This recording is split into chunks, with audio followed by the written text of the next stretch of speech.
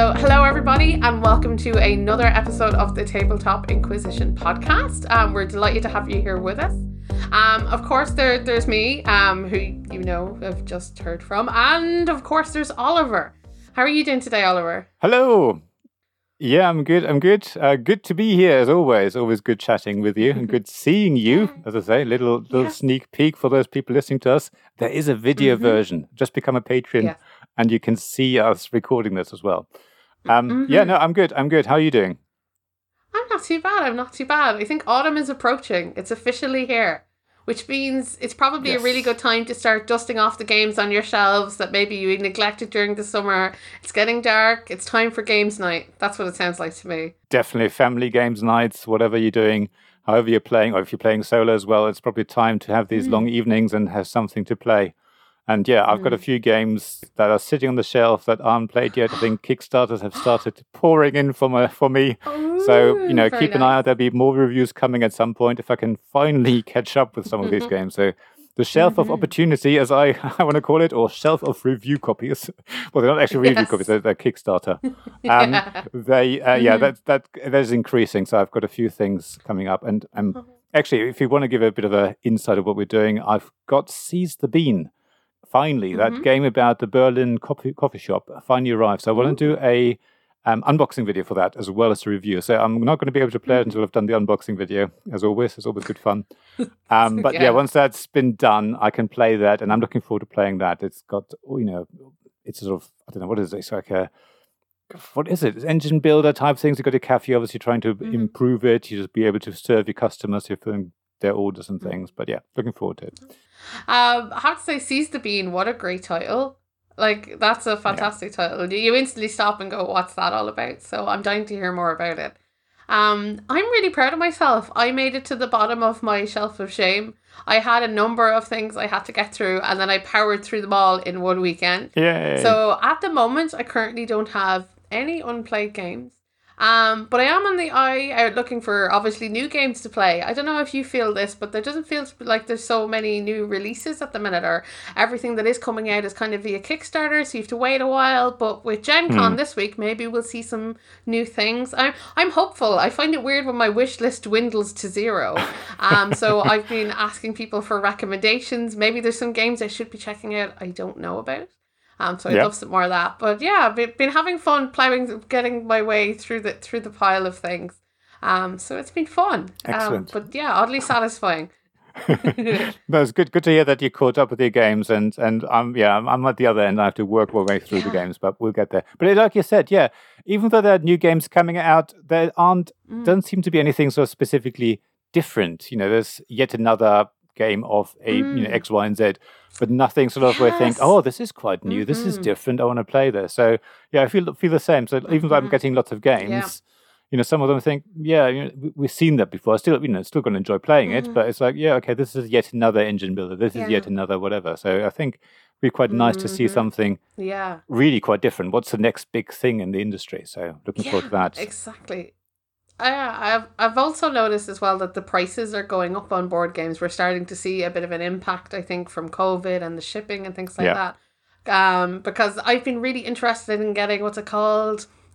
Beyond the Sun. I think it's Beyond the Sun, or isn't it? It's the new one for Rio Grande Games, and it's been out. Exactly. You know what I'm on about. And it's the one thing that's been on my wish list for ages, but they were waiting for a second printing. So it's finally come into print, but it's actually really quite expensive for a Eurogame. I was really surprised because I don't know about you, but I have limits on my board game. So in my mind, a cheap board game is anywhere up to like 30 euros. Okay. Then there's like the middle of the stuff, which is like 50, 60 euros. Yeah.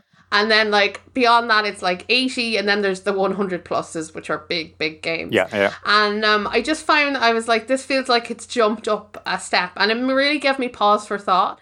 Despite, I'm the sort of person who goes, oh, I really want this. I'll definitely save up and get it.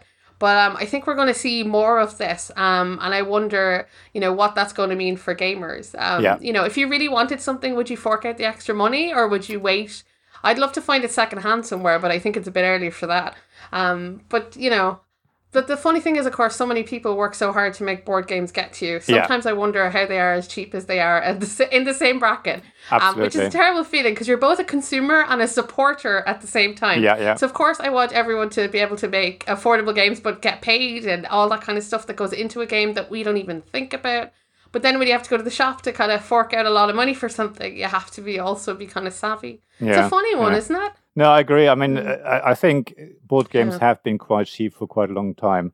And I think the industry needs a bit extra money. Obviously, that has been now forced because of the, as you say, the pandemic, the shipping crisis, all of that. Obviously, costs have gone up and they're struggling to catch up. But I think for a long time, games actually deserve to, get more more money to pay for what they're doing. I think they've been, that's why they're printing in China because it's much cheaper.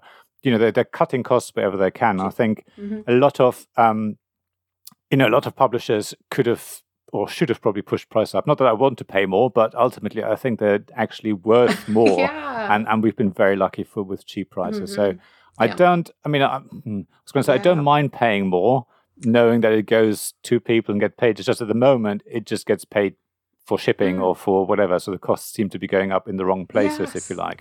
But if they, if once it sort of settles down again, the prices stay high or higher than they were, I wouldn't mind so much. I don't think. I think, as I say, some of the games you buy, you think, oh God, how can they afford to make a game for or sell it for 40 quid? Who's actually getting the money out of it? Is the designer seeing any of it? The illustrator, who, as well as the publisher as well, and whoever's working there. So, it's a difficult one, but. Like you, I'm thinking, maybe they do deserve more. Oh, absolutely. I think they deserve more. I just wish I had more to give. Yes, exactly. Yeah. It would be great to be able to afford to buy all the games you wanted to and support all the people you want to. Yeah. Because they totally deserve it. So it's just that funny divide, isn't it, about being the one who buys the games. And being the one who wants to see the games made. Yeah. But I'm looking forward to seeing now if some new games are coming our way anyway, regardless of price tag. I want to see something exciting. Speaking of exciting, we've an exciting topic today. We do, and I love this one because Oliver came up with this one, so I was super surprised to see, what kind of where we were going to take this episode. Yeah. So, what's the inspiration behind it all? Well, obviously, if you've downloaded the episode or looked at the website, it's about surprising games. And I put that in sort of speech marks because not the episode is a surprise, but the games themselves. And the idea behind it for me was, what it's like. You for example, you hear a lot about a game and everyone says it's really, really good. And then either you buy it or you play it, because a friend's got a copy or whatever, and you're really disappointed and go, oh, that's not as good as I thought. Or the other way around, you get a game cheap somewhere and think, oh, well, be a bit of fun. And then it ends up being, the favorite game of your games group and you're playing it, every week for, months on end or things like that. So that's what I was trying to look at. Yeah. It's all about expectations. Where would be the expectations, that are different to when we actually then play the game, when we actually play the, the game and the experience with that, how does that mismatch? And are there games, as I say, that are positive surprise? And I think, even though a game can be really good, sometimes there are things that surprise us negatively where I think, oh, okay, I really enjoyed this game, but maybe that could have been done better, whether it's components or whatever it may be. So I thought if we can, between us, come up with some games and maybe just come up with some examples, explain what the game is briefly for the people who maybe haven't played the game, and then sort of explain why we thought it was a surprise, and in what way was it, was it a good surprise, and what was so good about it, or was it not so good, what disappointed us, or things like that. And as always, once we've talked about it, we would like everyone listening to this or watching us, I'm waving to the camera for those who can't hear me, can't see me, sorry, to let us know what do you think, what games surprised you positively or negatively, and why. It would be really good to hear, because there'll always be something like that, I think. So if you're happy, do you want to make a start and maybe talk about the first game that was a surprise for you? Surprise for me. I'll very quickly go over what I was thinking when I came up with this list of games, because I've come to the conclusion, I think, that I don't know, I like to decide about myself for a game. And so unlike I suppose, normally when you hear people talking all about the one game or whatever, like Azul for ages, everybody talked about Azul. It was so amazing. And everyone was, expecting it to be amazing then when they opened the box. I really like to wait for myself and judge for myself. I think I've a good idea of what kind of games we will enjoy. I think a lot of these actually just step out of these comfort zones. Places I wouldn't normally have gone, and then got a really nice surprise because I wasn't expecting it. But I suppose, as you said, all of this really is to do with your expectations. I think I have very low standards. I don't expect a lot from a game because it's actually really easy to come up with all these lists. And most of these are games that I talk about a lot because they were such a big surprise. And that I feel like other people should know about this because I didn't hear, all the super excitement about it. And it was such a nice, pleasant experience when we got there. So this is where my list has come from. Okay, that's good. And and the other entertaining thing to do with this list is I have a lot of IP games on this list because I think so lowly of them, I think, up until recent times. So you can all make that observation as you will as we get there. But I'm going to start with the game that was the biggest surprise of this year by a lot. And so I think it should come first. And this is Batman Gotham City Chronicles. Oh, wow. What a game. So those of you unfamiliar with this very expensive miniature Batman game that when it came off Kickstarter, people were very unimpressed with. It had a terrible rule book, some terrible symbology, and people were unable to figure out how to play the game. It was that bad. And it's a shame. I thought nothing of this. I remember looking at it at the time because my husband is a really big Batman fan. And what we did was we put it on our wish list and said maybe someday someone will want to trade for an old copy of Batman they want to get rid of. And right before Christmas, or around Christmas last year, someone offered us a trade for Batman. Oh, and yay. My husband was like, should we give away these real games for this game we know is terrible? And I was like, go on, you'll always wonder. I think if you really want something, whether it's bad or not, you'll always wonder how good or bad it could have been. Exactly. So Batman showed up in its big 2 boxes, of course, full of gorgeous miniatures, beautiful maps. You have these really cool boards you can play as different characters. So the game is set up as there's a group of heroes, so you don't have to play Batman. There's like 50 others I can't recognize. But there's a bunch of varieties of Batmans and Robins and Batwomans and Catgirls, and I can name them all. And you have a group of 3, and you play a scenario versus the bad guys. And the bad guys have a really cool thing, like a river. So the bad guys are all on an individual card, and they'll activate if they're at the top of the line. And then once you use them, you have to move them to the bottom of the line before you can move them again, and the next guy moves up. So there's 2 very different kind of games nearly going on while you're fighting over the stuff on the board. And what's fun about this game, I think what was the really big surprise, it's kind of hilarious. It's a little bit like the Adam West kind of Batman. Where my quest was to stop the mayor's daughter being lowered into a vat of acid. And it was funny. And I can understand why people had problems with it. Like, there's serious problems with the game.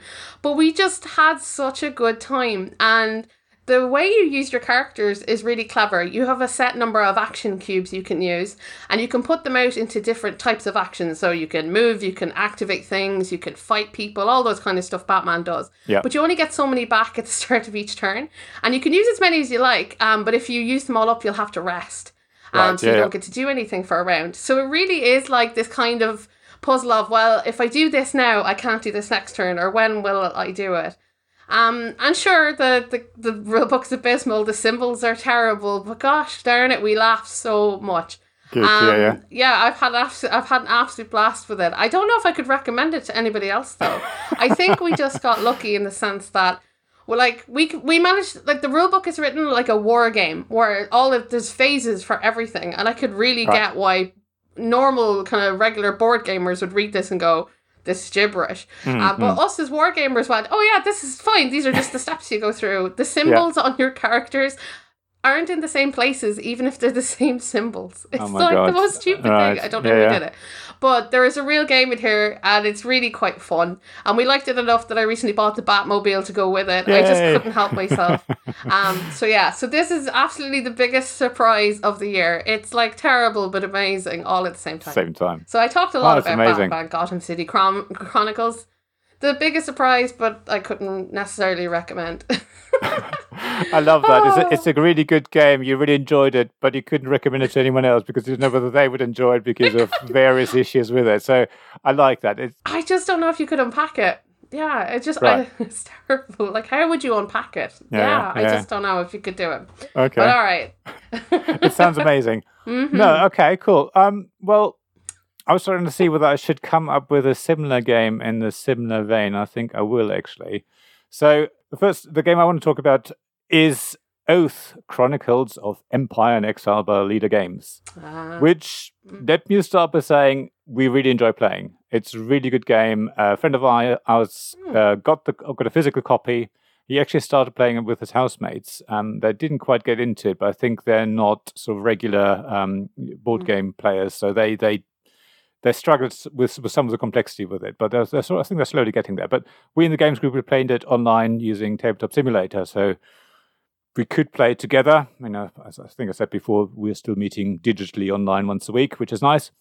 And it's a sort of game that, is really, I think, really clever because there's, I don't know how much you know about Oath, but basically you have every player is either, there's one player who's a Chancellor, who is basically sort of leading the game and everyone else trying to defeat the Chancellor. I mean, at the end of the day, everyone's there's only one player trying to win. And the rest of you are exiles, but you could also become a citizen, and you're sort of on the side of the Chancellor, but also playing against. So it's a typical Leder Games thing where it's everyone's trying to help each other, but also defeat each other at the same time. But obviously, you don't want to make someone too strong.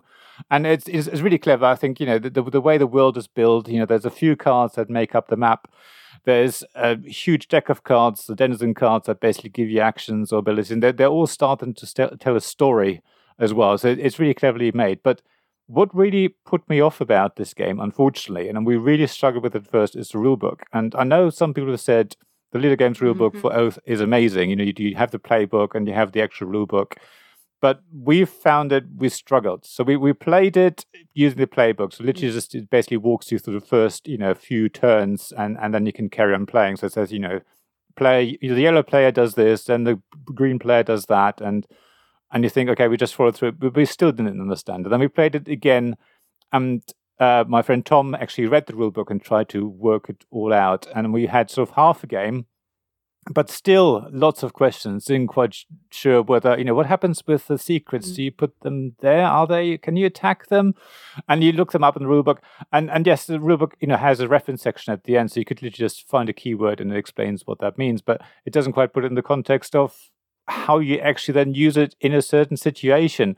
So it felt a bit clunky, but if you do stick with it, I think it's an amazing game. I think it has like sort of a campaign-like idea. I don't know whether they're called campaigns in Oath, but basically once you finish the game, you can sort of save the state, you sort of set it up for the next game, and the world sort of changes depending what's happened, and the winner of the game can then sort of influence the deck of cards, how they're sort of balanced and things like that. So it does, from game to game, it does evolve. If you haven't actually started the campaign, we always start a brand new game every time. But as I say, that's the frustration with it. I was really looking forward to a game where, you read the rulebook, and I was expecting a long rulebook. I didn't expect it to be really simple and, half an hour, you're done and it's all clear. I was expecting it to be a bit more complicated. But for sort of what it is, there's too many situations where you think, okay, I know what I normally do in this situation, but this seems to be an edge case. So what do we do in this specific situation? And it sort of slowed it down a bit. But as I say, other than that, that was the sort of bad surprise or disappointment in this case. A game like Oath, which has been heralded and lots of people talking about it, was sort of for us let down by the rulebook, and that's sort of the only thing that sort of marred it for us. But as I say, we love it. I can't wait to play it again. It's one of those games, and I can't wait to play the physical copy as well. I think it'll be exciting to have like the metal coins that are really well designed. You can stack them quite cleverly, sort of had like indentations to actually sort of stack and don't slide about. and have the cards and have the actual wooden pieces for your armies and things like that. So great game, but as I say, I think I was a bit over excited about it, and then felt let down by the rule book and having sort of like play it 3 times before it sort of started to sink in. So that's Oath Chronicles of Empire and Exile by Leader Games, which I absolutely couldn't agree more with you about Oath. It's the game that really wrecked my head a lot, because I think when you set up Oath, it is this beautiful game. It's got this cool board. It's got this great idea that you can basically decide your own win condition as you play, how you're going to get there.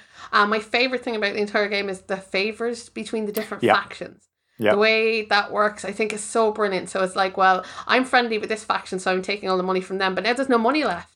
I have to go and do something else to move it back around to keep all of these different kind of parties happy. Like you, we had massive problems with the rulebook, as in I played Oath 7 times over like a week or 2, and every time without fail you have to look something up. Because it's not straightforward, and I also don't think it's very like logical, as in it feels like you said there's a lot of edge cases, and they don't just make logical sense that, well, I do this in this situation, so I assume I do the same in this one. It's just not the case. I have a big problem with it as well for 2-player, because it says 2-player in the box, but that's if you play with the automa only. And that really kind of ruined it for us. But I think there is such a cool game in there, and I can really see why your games group would love it. Because you guys are the Dune people. Yes. And I can see that this would be great with a bunch of people who really love backstabbing each other and getting one up on each other. We're not those type of players, but it is that type of game. So I can see why a lot of people enjoy it if you've kind of the right group for it. But what a letdown with the rulebook. It was a real shame. I completely agree with you. It was tough, because you just want to play the game and not pick up the rulebook every couple of minutes. You just want to get through it a bit and feel like you know what you're doing. That's an excellent choice, actually, of a game that loads of people love and talk about, and I don't know, I didn't quite get it, but I can see why people would. Interesting surprise choice. Thank you. I'm surprised that this is not as easy to learn as I'd hoped. Exactly. I like it. All right, so I'm gonna hop on to my next game that was also a big surprise. It does seem to maybe it's just the only other miniature game I have on here. I hope so. I think I have a tendency not to particularly enjoy dudes on a map game, area control games. And that goes down to the fact that there's only 2 of us here. So when you're playing area control games with 2 of you, you're really just fighting each other. And I'm not a big fan of doing that most of the time. Mostly because I can dish it, but I can't take it. I get really annoyed and pissy. I'm like, you shouldn't touch my stuff. But it's the nature of the game. But this one drew me in with the theme, and that's another thing I don't do a lot of, thematic gaming. And this is Nemesis from Awaken Realms. And of course, so for those of you who don't know, Nemesis is based on the Aliens franchise. There's been a number of games actually to do with aliens recently. They have, This one doesn't have the same name, but looks just like it. If you squint really hard, it could be the same thing. And what it is about is it's a big dudes on a map game, but really it's a kind of a cooperative or a semi-cooperative adventure where you're trying to survive on the big spaceship, and the aliens are coming to get you. And so depending on how you play it, it can be you can all work together to try get off the ship, or you can play with everyone has their own goals and you're interfering with each other's plans to get off the ship, all while dealing with all sorts of aliens. So it doesn't sound like it's going to have a lot of deep gameplay here, does it, when you describe it like that? And I didn't expect much of it. I expected it to be, here's some beautiful miniatures, maybe we'll roll some dice and move around the board and attack each other. That's what I was anticipating. But this was so much more fun than that. And I don't know how the game does it exactly, but it really feels like you are, I don't know, it's very thematic and it sucks you in. You feel like you're part of this crew and you really are trying to get out. And maybe it's just how the board looks, how the ship looks, the way the cards work and kind of your equipment, and the fact that there is like a counter for, the next time the aliens are going to come and get you. And I really, really, really liked it. And oddly enough, it was fun at 2 players. because it reminds me a lot of Battlestar Galactica, where oh crap, more stuff's going wrong, but we still need to get the ship home. But it's really well put together. It's got really solid gameplay, and it's fun, and there's nothing better than putting on the soundtrack and playing it. And so I was really impressed by this, because it's a game that's mostly theme, and I shouldn't like that, but apparently I did. So that's Nemesis from Awaken Realms. This one I can recommend, and I have recommended. I think there's nothing nicer. Right? Someone come back to me on Twitter saying, I bought Nemesis on your recommendation and I love it. And I was like, yes! Because it's an expensive game. It's a bit of an investment, but so that was my pick. I'm yet to play that. I'm looking forward to playing that at some point, because it's exactly as you say. It feels so thematic. It feels like it should have, aliens on the box, but obviously can't because of legal reasons and all that. But it's that game, and it's great to hear that it was a positive surprise for you, because you could actually play a 2-player, and it wasn't didn't feel like you're sort of fighting each other, even though you're cooperating but not quite cooperating. So interesting. Nice one. Big game. Speaking about big, probably expensive games, I'm going to try and follow you on with that one as well. Trying to do a bit of lead in there. Go for it. Yeah, and this one is Brass Birmingham. So again, I wouldn't call it a cheap game, even though I don't know what it sells for, but I went for the one with the iron clays, so the deluxe edition. So it was a bit more expensive. To me, that was an expensive game. Worth the money, don't get me wrong, but as an expensive budget-wise. So it's not the sort of game I would, that price bracket I would normally buy, or not regularly. But for this one, I had to just go for it. I think it's a sort of game that needs the extra. Yes. And with the iron clays as well, just on a side note, I used them for other games as well, so they were worth the investment. I was originally, I think if people followed me on Twitter, they would have seen me talking about, where do I get poker chips from? And then people saying, well, just buy the iron clays. And then someone said, well, might as well get Brass Birmingham Deluxe and get them with it. And I said, I want Brass Birmingham as well, so I might as well. So it's an early Christmas present in the middle of the year. And the thing with Brass Birmingham, we first played it actually online. Again, this was Tabletopia this time. There's a sort of version on there that isn't actually quite the final version.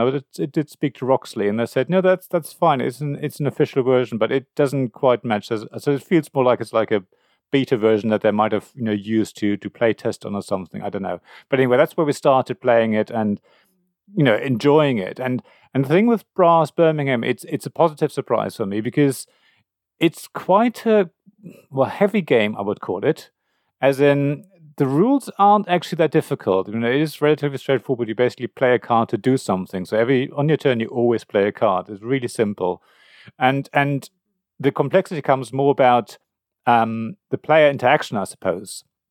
So you're trying to build industry like coal or metal work. You can also build potteries and other things like that. But there's a lot of resources that are required. And some of the resources, like coal and iron, they can actually come either from the market or from your coal mine or from your steelworks, if you like. So if you supply coal to someone else, that means your coal mine, for example, will then score you points if you've delivered all the coal from your coal mine and things like that. So it's this sort of push and pull. But as I say, I was certainly worried about introducing my friends to it, because I thought, God, this is going to take us probably like hours to explain, and then they probably won't quite like it because it's just too difficult for what it does. And then, as I say, positively surprised that the rules are actually relatively simple. Yes, it does take a while to sort of take on board, and then there's 2 phases as well. So you have like a canal phase, and later there's the railway phase, and there's quite a few things to think about. But really, when it comes down to it, it is relatively straightforward. There aren't really too many decisions as such to make. It's more about, I would say strategy. I mean, there's lots of tactics in as well, because depending on what other players do, you suddenly can't, build somewhere where you thought you could build, or you might not want to build them because, they've built into the area and things like that.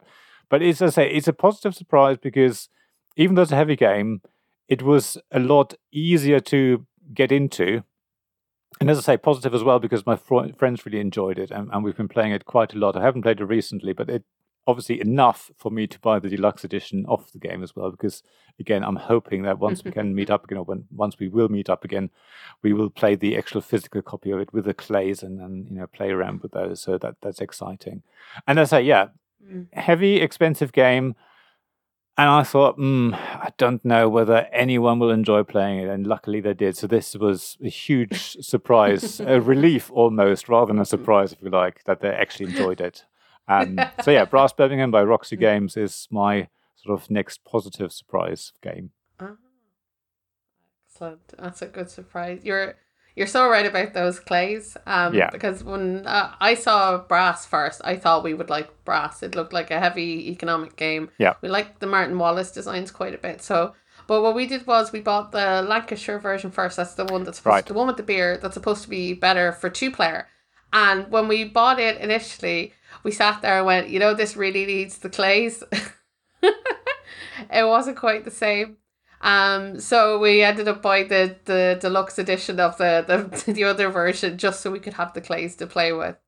Because we bought it without the clays, then immediately regretted not buying it with the clays, so got it with the clays later. So yeah, I completely agree with you. Those things must have been a real delight the first time if you kickstarted it and opened it up and then there were the clays inside and no one knew what they were. That must have been such a delighted moment. Because the way with Kickstarter, you never really know what you're getting, and then to take them out and feel them in your hand, it must have been glorious. Amazing, must definitely. Have been glorious. So yeah, that's a really good pick, and that's a good surprise too. I'm glad your games group liked it, because there's always that moment, isn't there, when you buy something very expensive and you're like, please let this be good, please, you guys like it, because it doesn't work without you. You just don't know. Okay, so I'm going to jump on to the next title. Yep. And this is what I call the original surprise. Okay. And this game sat in my house for, I want to say, like a year and a half before we played it. And the reason it sat so long is because it looked so complicated. Right. That the first time me and my games group saw it, and my husband was trying to teach it, he handed us out the cards. And we took one look at the cards and went, no, we're not playing this. No way. You can't make us do this. No. And this is Race for the Galaxy. Right. So anybody who've played Race for the Galaxy will know that the cards are full with all sorts of symbols.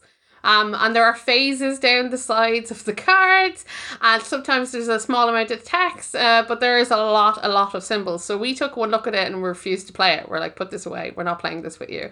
And the game sat for a year and a half. So eventually my husband came back and he'd printed out some sheets from BGG, and he was like, no, we're learning it. I think it was his birthday and we'd no choice. So Race for the Galaxy is, this is how we learned it, but oh gosh, what a game once we got into it. So the Race for the Galaxy is a resource management game where you are in space, and you'll start with your own kind of starter planet, and you'll use your handful of cards to play different planets down, to gain resources, to be able to gain credits and things like that to be the winner.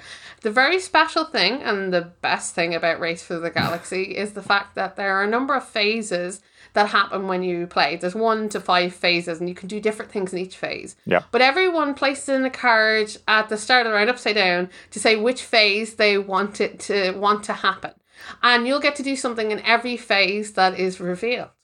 There's a bonus if you are the person to have played that phase. So sometimes you'll want to do that, but you're always doing something in someone else's turn. Right. And this was like novel. This blew our mind. And we'd all be sitting there, because you're not supposed to tell anybody what you put down for your phase, and be like, what are the chances of you doing this turn? And we'd be flipping it up to see what would happen. But while that sounds like a really kind of light-hearted part, the game's a fairly serious, I would consider a very complex game. But I love it, and I think I've played it more than any other game ever. There is a digital implementation of it, and I played it so much in university, it isn't even funny. Like, every time I'd get 5 minutes of work done, I'd be like, oh, I can play another game of Race for the Galaxy now. And I played it to death. And I still pull it out to this day, and it's almost on memory. But it is a fantastic card game. It's definitely a lot to take in at the start, but it's not so complicated once you get going, but there are a number of symbols. And that was the original surprise, because we refused to play it. Oh, he was so annoyed. We held off for a year and a half. Until eventually we caved and we're like, fine, we'll learn your stupid game. And that was it. So that's Race for the Galaxy. So good. Another game I can actually recommend. Excellent. So there we go. I love it when that happens, when you think you get a game, like as I say with Brass Birmingham, you think, oh God, no one's going to ever learn this. It's going to be too complicated. And then you get it and you really enjoy it, and you go, why have we never tried this before? That's amazing. So for me, I'm going for a different type of surprise. So the next game I'm talking about is Ayo, I think is how I pronounce it, by Thundergriff Games. It's a small box game. It's part of their Matchbox collection, I think it's called. So I think like 5 games. I'm just looking up there. It's actually up there. Ayo, Rebus, 15 Days, Space Lunch, and Golems. I have only played 2 of them so far. Exactly up there. I don't know. Yeah. And I'm pointing at your invisible monitor. Yeah, exactly. So Ayo, spelled EIYO, is apparently Chinese or Japanese for honor.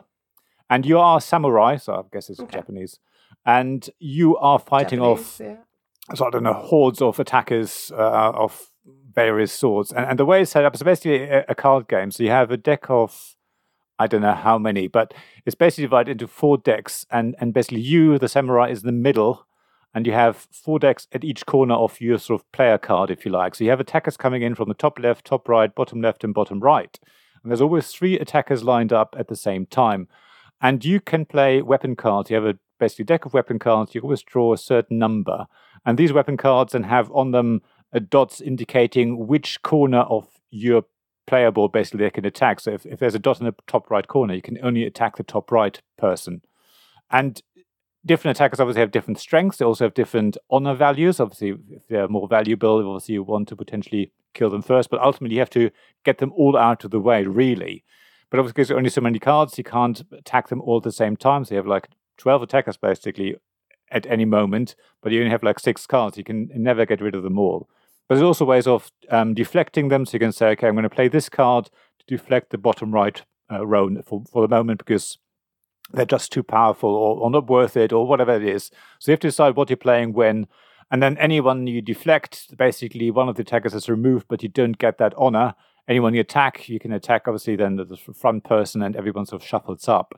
And some cards actually is quite clever. So you've got something like archers that are more, have a bigger attack the further back in the row they are. And as they come closer, they obviously can't shoot you so easily. So the attack value basically is lower. So again, you can play strategically and go, okay, I'm going to try and attack the row with the archers that are at the back to bring them to the front. And things like that. And any attackers you didn't deflect, obviously their wounds are... but basically, the way that's represented is you have to discard some of your weapon cards depending on how many attack you basically received. And then you draw another hand and you keep going. Once you've cleared a row of 3 people, that gets refilled with another 3 people. And eventually, at the bottom of each of the 4 decks is a boss. So you get the boss plus 3 other attackers. Obviously, they're more powerful. They might have a special ability as well. And it's a solo game. You can play a 2-player, but like a lot of solo games, it isn't quite... I mean, I haven't tried it 2 players, but I can't quite see it being quite as much fun. Now, I'm not a solo player. So the big surprise for me was, I thought, well, I've bought these 5 games as a Matchbox collection. I might as well play this and review it. I'll probably go, yeah, whatever, as a solo game doesn't really interest me. But no, I came away thinking this is really good fun.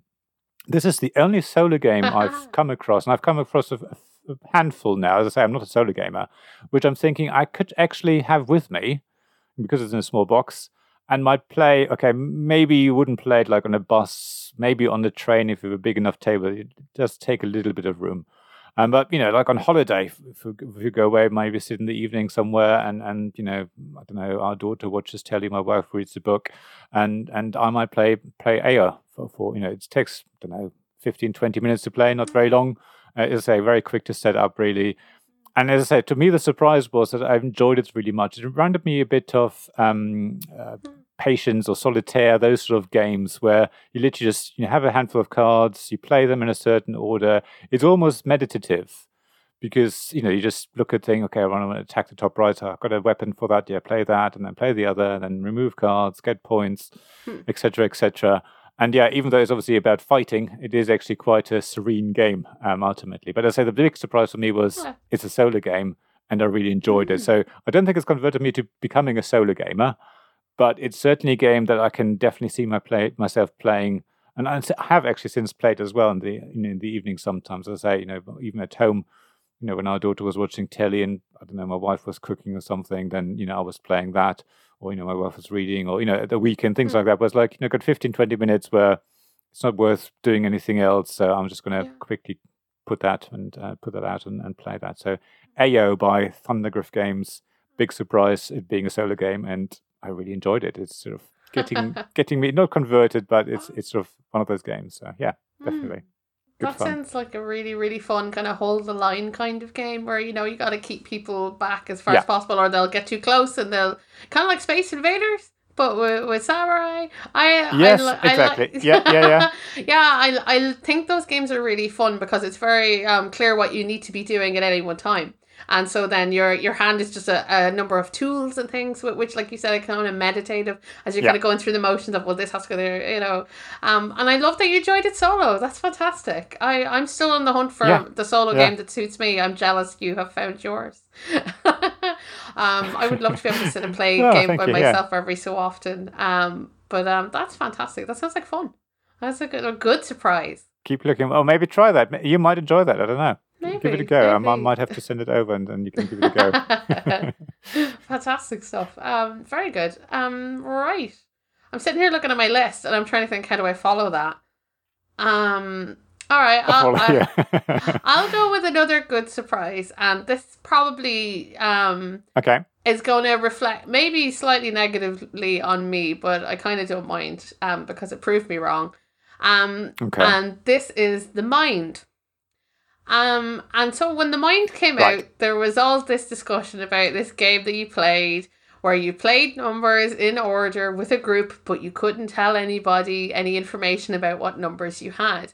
And when I heard it first, I instantly dismissed it as kind of a party game, and I was like, I wouldn't play a party game. I have very few party games, and I suppose I don't have the people or the mentality. I am not the young girl I once was. I just don't giggle and laugh like I used to. Give me a good dry euro. So when I heard about The Mind and everyone was going on about it, I was just like, oh no, it just sounded a bit ick. But for whatever reason, I can't remember why we picked it up. I think eventually it might have been your recommendation, Oliver, because you were talking so highly about it. That we finally picked up The Mind. And so we sat down to play it, and sure, we already knew how to play because everyone tells you how it's played. And it's brilliant. It's just so much fun. I think it's particularly fun for me and my husband because we're the kind of people that are very in sync when we play games. Especially cooperative games, we crush everything because I think we know what we would do ourselves, and it felt kind of the same way with The Mind. We were very good at guessing about, well, if you're about to make a motion, should I go now and should you go next? And I just thought it was such a clever thing. Considering I had thought so little of it, I think initially I had expected it just to be almost like Snap. So The Mind blew me away with how considered it is. There's such a genius there to using the players as part of the game and not just the cards. Because this is entirely a mental game, and it's really fun with other people when you show it to them the first time, because everyone's like, what is this rubbish? I thought we were playing games. I'm like, wait for it, and then they're like, we better play again. Oh, we can do better, we can go further. The Mind is one of those games that it was a fantastic surprise. In fact, if anything, I was a little bit put out by how good it was, because it shouldn't have been that good.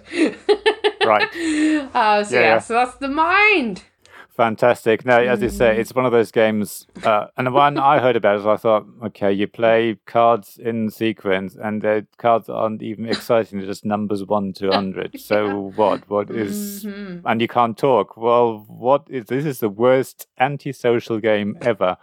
And then you play it, and you think, wow, this is really clever. And you never think that it's going to work. You just think, well, you start with 1 card each. And even then you think it's not going to work. It might just be randomly luck and you'd be okay. And you think, okay, and you make it the first time. And then you think, okay, that might have been luck. Then you get 2 cards each. And I think, okay, this is going to get harder. And it still sort of works. You might lose maybe a life or something. And then you get 3 cards. And then you get to the situation where, as I say, 3 of you got each number in sequence. And then someone's got an even higher number. So you think, right, we have to really make sure we play them in the right time. And you do. You play like the 23, 24, 25, 26. I know. All in sequence, perfectly. Different players as well, and no talking. And and you're laughing, so this is impossible. And Yeah. as you say, you then get so far, and usually the first game doesn't go quite so far because I say people don't expect it to be anything specific, and I think, oh well, a bit of fun, don't really pay attention, and then so they play it and they think, oh okay, this is good, let's play it again, and everyone just wants to keep playing it. So the Mind is absolutely amazing. So if you haven't got it, get yourself a copy. It's the sort of game, again, just deck of cards you can easily carry it with you, and just whip it out, explain it very quickly, and people just love it. So yes, I'm not going to really follow this up because I don't think you can follow the Mind with anything specifically. I'm going to go slightly different, and I'm going to go with a game which I think I was expecting too much of, and I think it's my own fault. The game is Migration Mars by Enhanced Games, which was on Kickstarter. And the reason, it's actually a negative sort of surprise, if you like, a bit of disappointment for me. It's not a bad game. It's an all right game, absolutely fine. Lots of plastic components as well. So if you like little, buildings you can put on Mars and things, you enjoy this.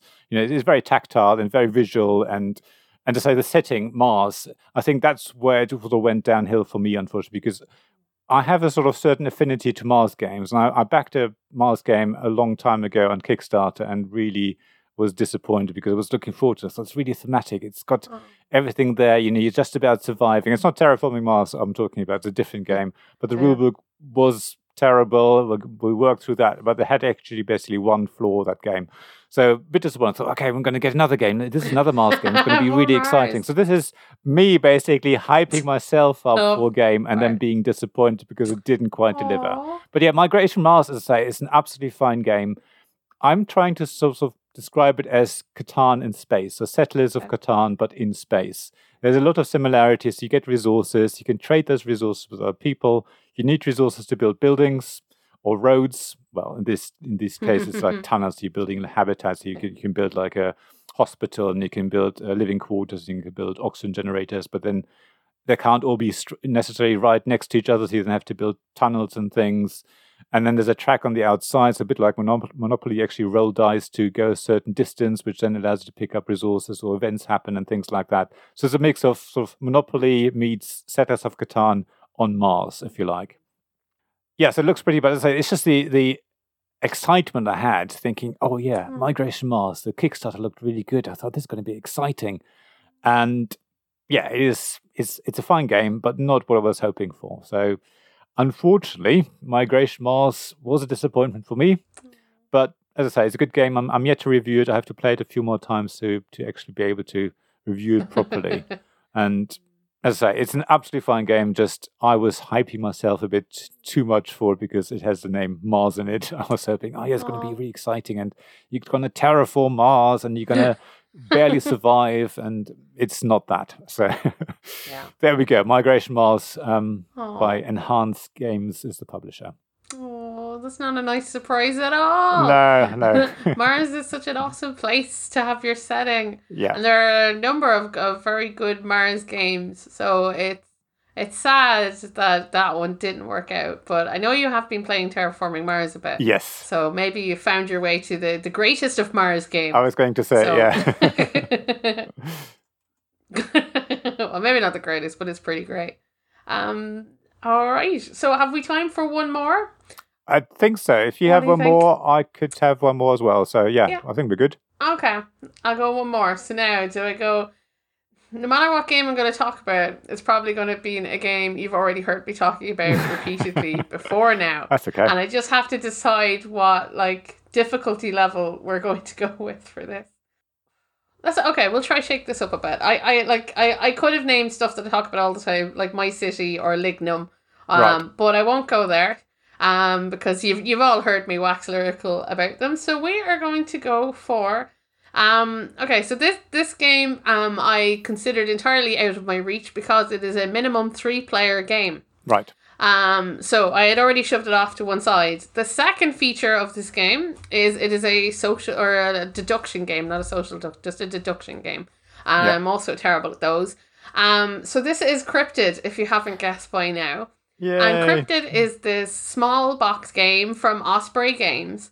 And I'd always been interested in it because people talked about it quite a bit. But it was, like I said, it was something that I wasn't going to be able to play. There was no point in me owning a game I couldn't play. But I got to play someone else's copy, and that changed my mind a lot about Cryptid. So it is a game where you are given limited information, and kind of as a group, you ask each other questions about the information they have, and you use that to find out where something is on the game board.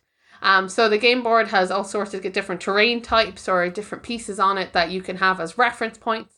So you can say, is the cryptid in the desert or something, or is the cryptid here? I'm going to point at my tile, and such like that. And then you use the information to find the answer.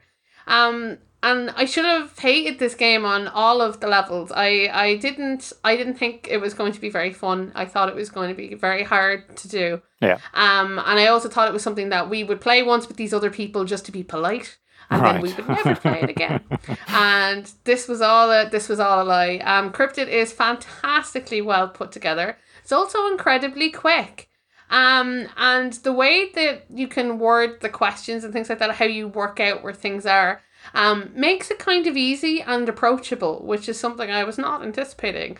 I was expecting it to be like those puzzles. If you ever got those kind of compendium puzzle books, and they'll have one at the back where they'll give you like 4 sentences of information, and you have to figure out, who Mary went to the shop with, that kind of thing. And it is, everyone knows those. I could never do them, but I love how it's put together, and I love watching other people play it. I think that's the greatest strength of this game is the faces on other people or the questions they'll ask, and you can go, where is your mind going while you're trying to figure this out?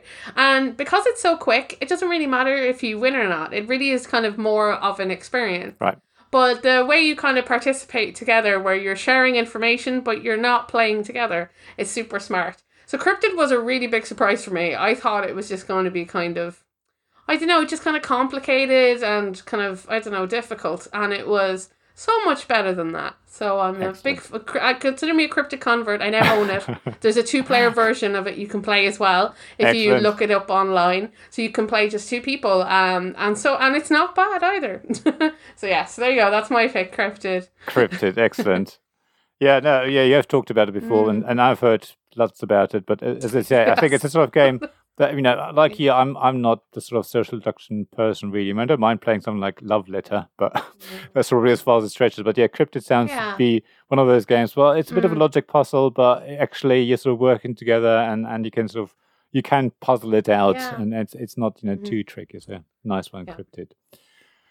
Right. Well, shall I finish them with one game that was a really positive surprise? Please. Yes, here we go. So this game we played, and I say we, it's my wife, daughter, and I. We played it up in Oxford at the Thirsty Meeple Board Game Cafe. Again, if you followed me, you've probably seen my tweets and things. And we finally made it up there and said hello to people. And walking into this place, sorry, I'm talking about the Thirsty Meeple now, the cafe. It's just walking into a place where everyone's playing board games and having fun. It's like, oh, I'm home now. It's amazing. So I said to my family, from now on, whenever we go on holiday, we have to make sure there's a board game cafe nearby. Otherwise, we won't go. So I love it. No, but what we played there is like this place is very nice. You basically go in and you have a drink or whatever you want, and then someone comes around and says, do you need some advice, or what do you want to play? And we say, well, we just want a suggestion. So we said what the sort of games we were thinking about playing, something lighter, bit of randomness, bit of luck, something straightforward. And one of the choices was Istanbul, the dice game. So not the Istanbul that maybe some of you have played. No, this is the dice game. It's sort of the same theme. It's I reckon. I mean, I haven't played Istanbul, but I reckon it's probably quite a different game. I reckon if you played Istanbul, you probably enjoy Istanbul, the dice game as well. It brings probably across a similar feeling. But what you do in Istanbul, the dice game, well, it is a dice game. So you roll dice, and you're trying to basically either get sort of a sequence of different dice or a set of the same dice in a multiple, and you can then buy gems. So, for example, if you get 5 dice, 5 red dice, I can't remember what they represent now, but they represent some sort of, it might be silk or something like that, then you can take a gem.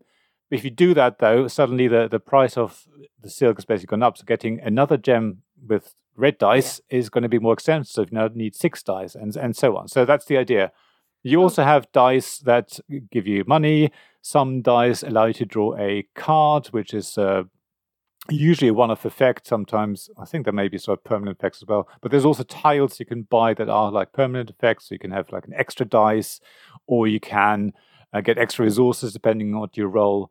And it's quite clever. It's quite simple. So you roll your dice. You divide them usually into sort of two, because you get two actions. So you can use two sets of your 5 dice for different things. So maybe two dice are coins. So you get 4 coins for that.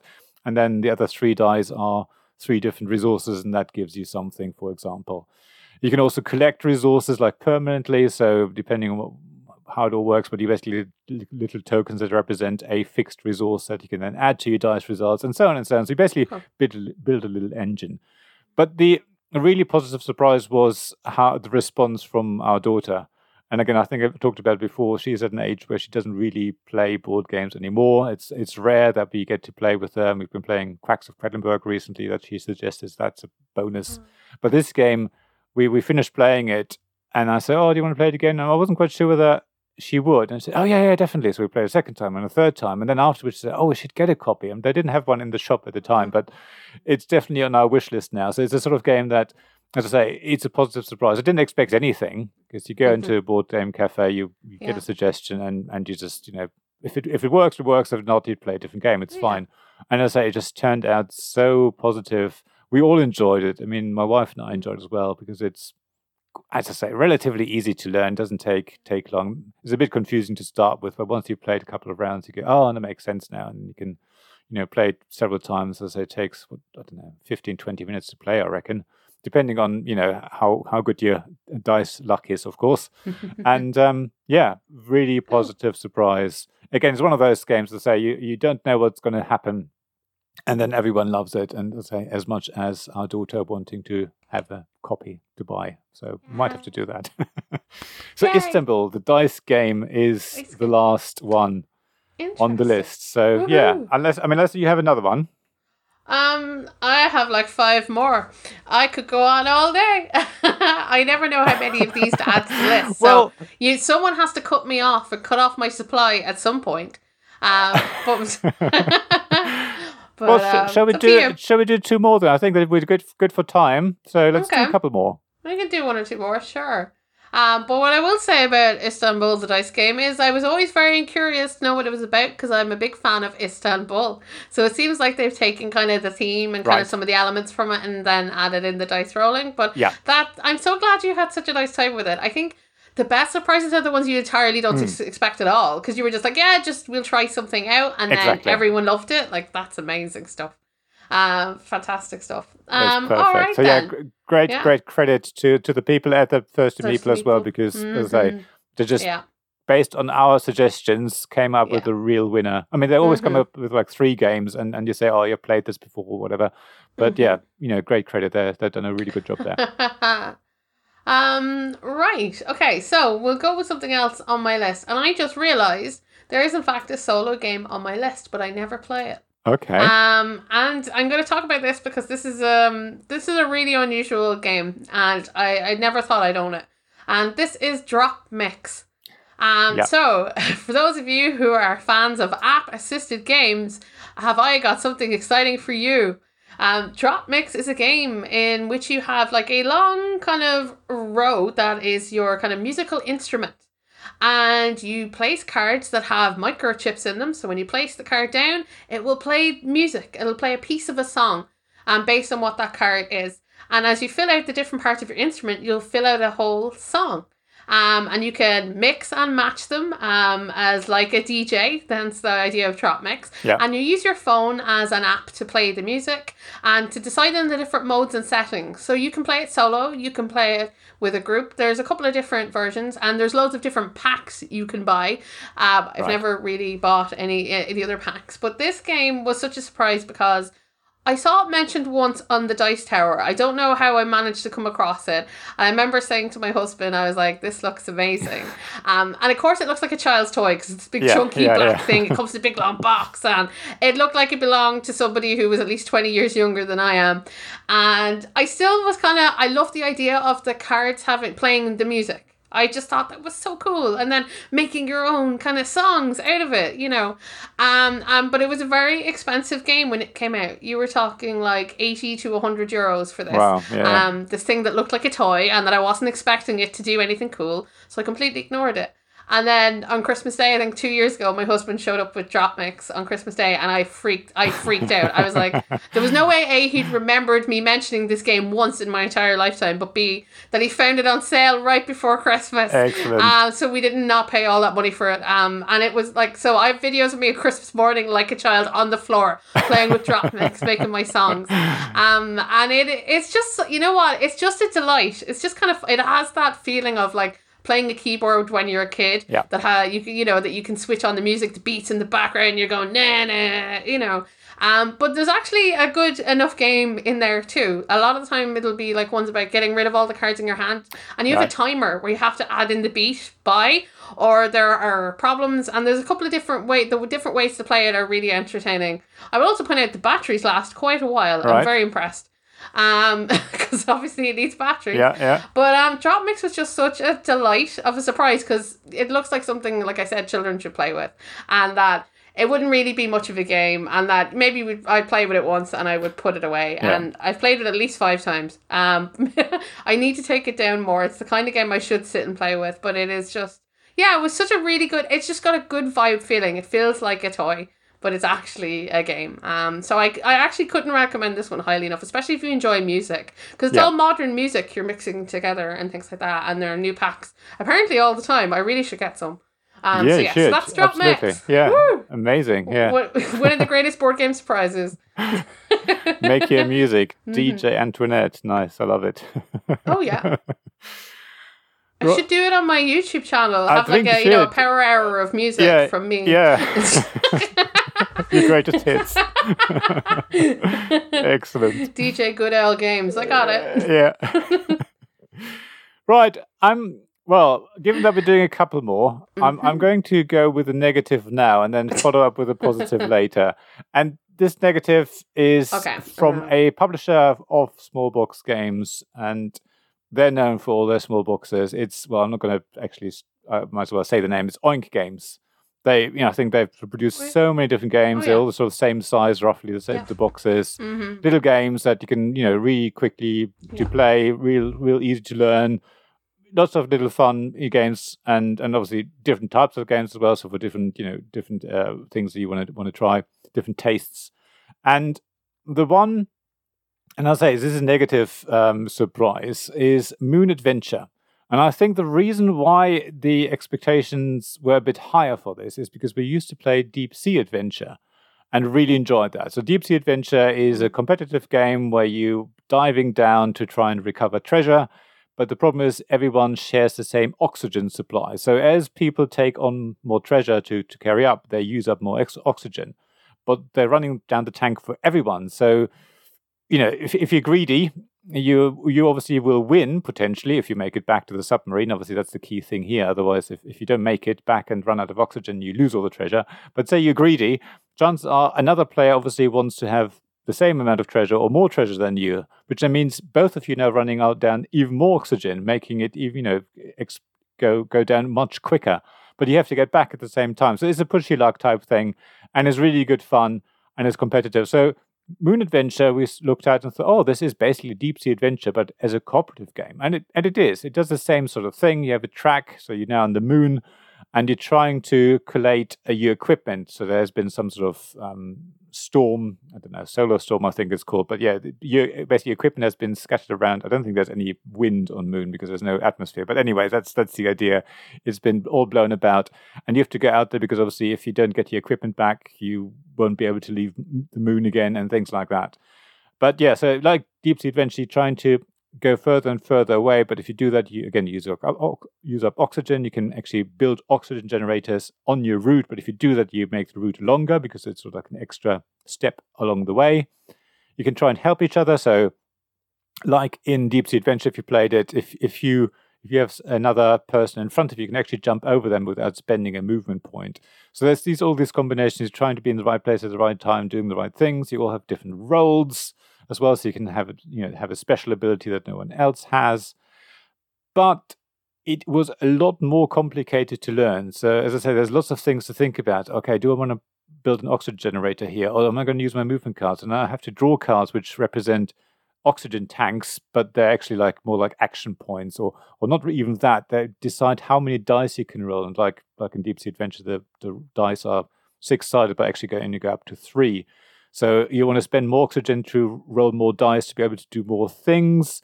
But then if you do that, then maybe you can't do it later. So there's lots of thinking going on for a game that I think is supposed to last in like 15, 20 minutes. And I think that was a disappointment. Whereas Deep Sea Adventure is pretty quick to set up, pretty quick to explain, because the further down you go, the value of the treasure, but the more treasure you have, the more oxygen you use up. And you just play it once and everyone goes, oh, I get it now. And you play it again and it's fine. Whereas with Moon Adventure, because you're trying to work together, it just felt like there was too much of a rules overhead. It felt a lot harder as well. So we did stick with it and try it a few times, but we basically lost every time, because you're not just trying to get a certain amount of equipment back. So that's sort of the main thing. So there's 6 equipment packs randomly dotted around, but you have to retrieve at least 5 of them or something like that. And then they're worth points. If you retrieve the wrong ones and don't have enough points, then you lose. So it just didn't feel right. So again, one of those things where we were expecting lots, because we love Oink games, and there are lots of great Oink games. So definitely a good company to go for if you like small box games like myself.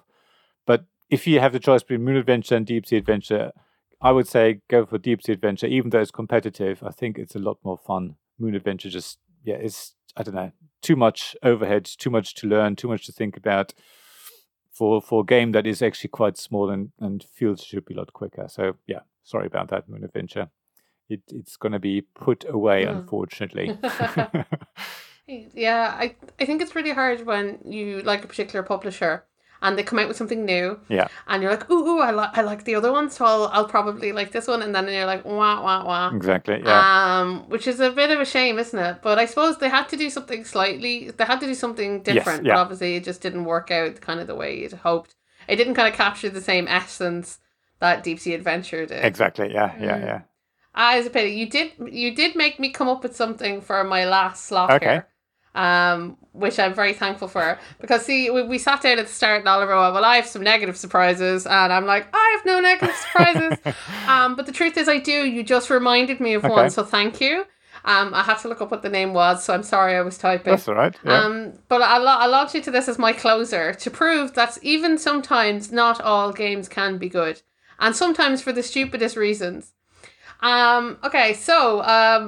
This was an expansion we ordered from Kickstarter and we're really excited about, because the original game is one my husband loves and I am not a big fan of, but he loves. So when the expansion came on Kickstarter, we all had to jump aboard this ship. Yeah. And this is Viceroy. So I don't know if anybody's heard much about this. It was kind of a really quiet game that it seemed to appear in shops very cheaply, but no one really talked about. And it's actually a pretty good game. My brain can't do it. Right. But it is basically, there are a number of kind of nobles you are drafting into a pyramid. And how it works is that each noble has a section, kind of a colour on their top left and right hand side. And when you build around them to complete the quarter into a circle, you'll get gems of particular colours. And the nobles will do different abilities depending on what level of your pyramid they are on. And so a lot of the nobles will have things there's ways to score points. Sometimes they'll give you, there's gems are the big part of this. You do a lot of bidding with your coloured gems. But mostly it's about building your pyramid and building it smartly so that you get all the people with the points on the top levels and you put all the rubbishy people down below. And this is the part my brain cannot wrap its head around. Yeah. I just can't build a good pyramid. It seems to be impossible. But it's very, very cool. Because all the cards are squares and you build it up. It is actually a very good game. So when the expansion, and here's the name because I looked it up, Times of Darkness came to Kickstarter, my husband was super excited. I think he was this is one of the few times where we back something like early. We normally debate everything on Kickstarter. We very rarely back it because there's something about it, but he was really into this, so we backed it. Eventually it showed up. And what the expansion has done is kind of added these different modules that you can add in and play with. I think there are 5 in total. But the sum total of what the expansion does is it makes the game easier to play. So much so that when you play, like, so it'll give you a starter tile for your pyramid that'll have its own bonus that didn't exist before. Yeah. That's one of the ideas.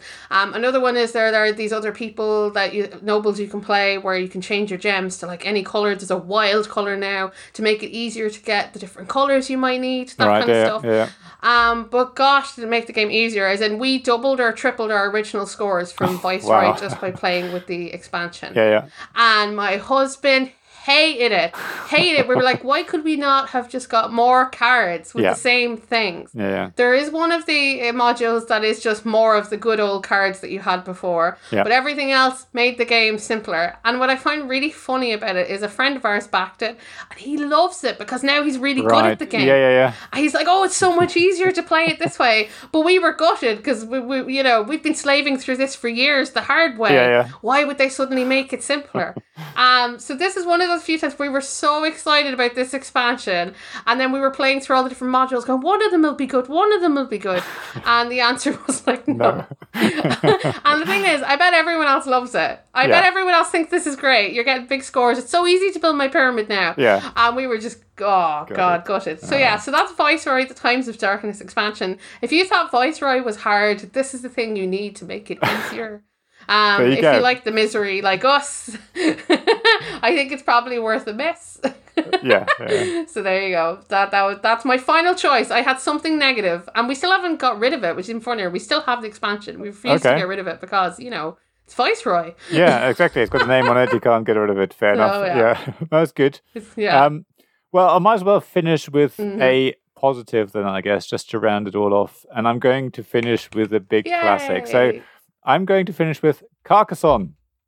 I know everyone's going to go, what? Why is that? Why is that a surprise? This is surprising. Well, the thing is, it's a bad surprise. Well, the thing is, it's a surprise for me because it's a classic game. I think by now it's been around for such a long time. There's so many different versions of it and expansions, and we've got the big box, so we've got all sorts of expansions. The river, and I don't know all the bits and pieces, but it's. The reason why it's a surprise, it's because we still play it now after however many years. We first got it, and we played with my parents-in-law. We played with friends and family. We played with anyone. I used to play it a lot actually in the games group as well, and it's a sort of game that you can play in different ways. So you can play it really competitively and go, right, we're going to play it with the farmers and make sure that we get points there, and every meeple is placed strategically to make sure, and not the meeple actually, every tile is placed strategically. So you're going to block your road and make sure you can't complete your city, etc., etc. And I'm going to cut off your farmer here and all those things. So that's how we used to play it in the games group, really sort of cutthroat and competitively. But you can also play it just to make a nice map. And my wife and my mother-in-law actually, but both the same, they go, oh, this tile fits into this gap perfectly. It won't give me any points really, but it completes this. So I'm going to put it there. And, you can play it really light, just go, right. We actually played without farmers when we played that way, because the farmers are just, I think, create a sort of extra level of strategic decisions that you don't necessarily need if you want to play it like that. So you should play it like that, but if you want to play it lighter, you can play it without the farmers and just, I'm going to extend the road here and put the people down. Oh, wonderful. And, and that's what I love about it. It's simple, really simple to learn and really simple to play. And you can play it in so many different ways and enjoy it for so many different reasons. And as I say, it keeps coming out still these days, on the weekend, maybe if our in-laws come over, or my wife's parents come over, then we play that and just have a bit of fun, talk and have a cup of tea and play another tile, and just enjoy it and just enjoy the map that we create at the end of it. And someone wins, of course we do the scores. We're trying to win, but we're not as competitive as we would otherwise. And I think that is a great sign for a game that it has sort of stood the test of time. I know they've tried very hard to make all the money out of it because of all the different versions and expansions, and there's hunters and gatherers and whatever else now, but just even the core game, even if you just have the base game, I think you can have lots of fun, and it just keeps coming out. So yeah, Carcassonne for me is one of those games that is a surprise, not because when we first got it or anything, but because it lasted such a long time. I never expected it. I thought it was one of those games that you play a few times and get bored with it, but no, it keeps coming out. It's great. That's brilliant. Yeah. Yeah, the wrap up of this evening, Carcassonne, the gift that keeps on giving. Exactly. Yeah. Yeah, it's so true. So true. That's a really nice way actually to close the show, isn't it? The game that surprised you over the longest Yes. kind of period of time. Yeah. The one that you didn't think would stand. I guess Race for the Galaxy is that for me as well. Yeah. In that I can't believe we're still playing it all after all this time.